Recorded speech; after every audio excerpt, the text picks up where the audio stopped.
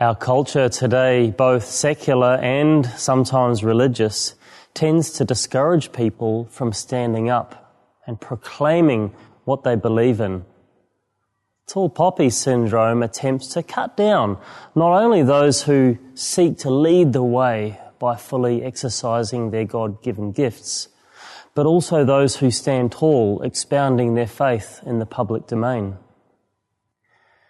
What stands out in Jesus' confrontation with the Sadducees in today's gospel is the way he rebukes their not-so-subtle challenge to explain resurrection from the dead, something they refute.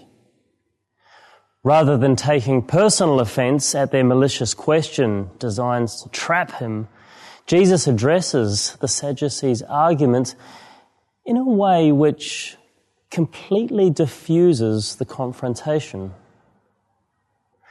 While other gospel accounts portray Jesus in a combative manner, woe to you, you and you, his gentleness and respect for his opponents stand out in a way which challenges us to do the same.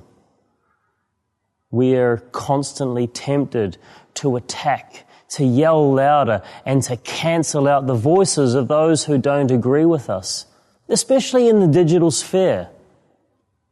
Jesus, however, shows us that a calm and respectful approach wins out over a spiteful approach which seeks to injure the person.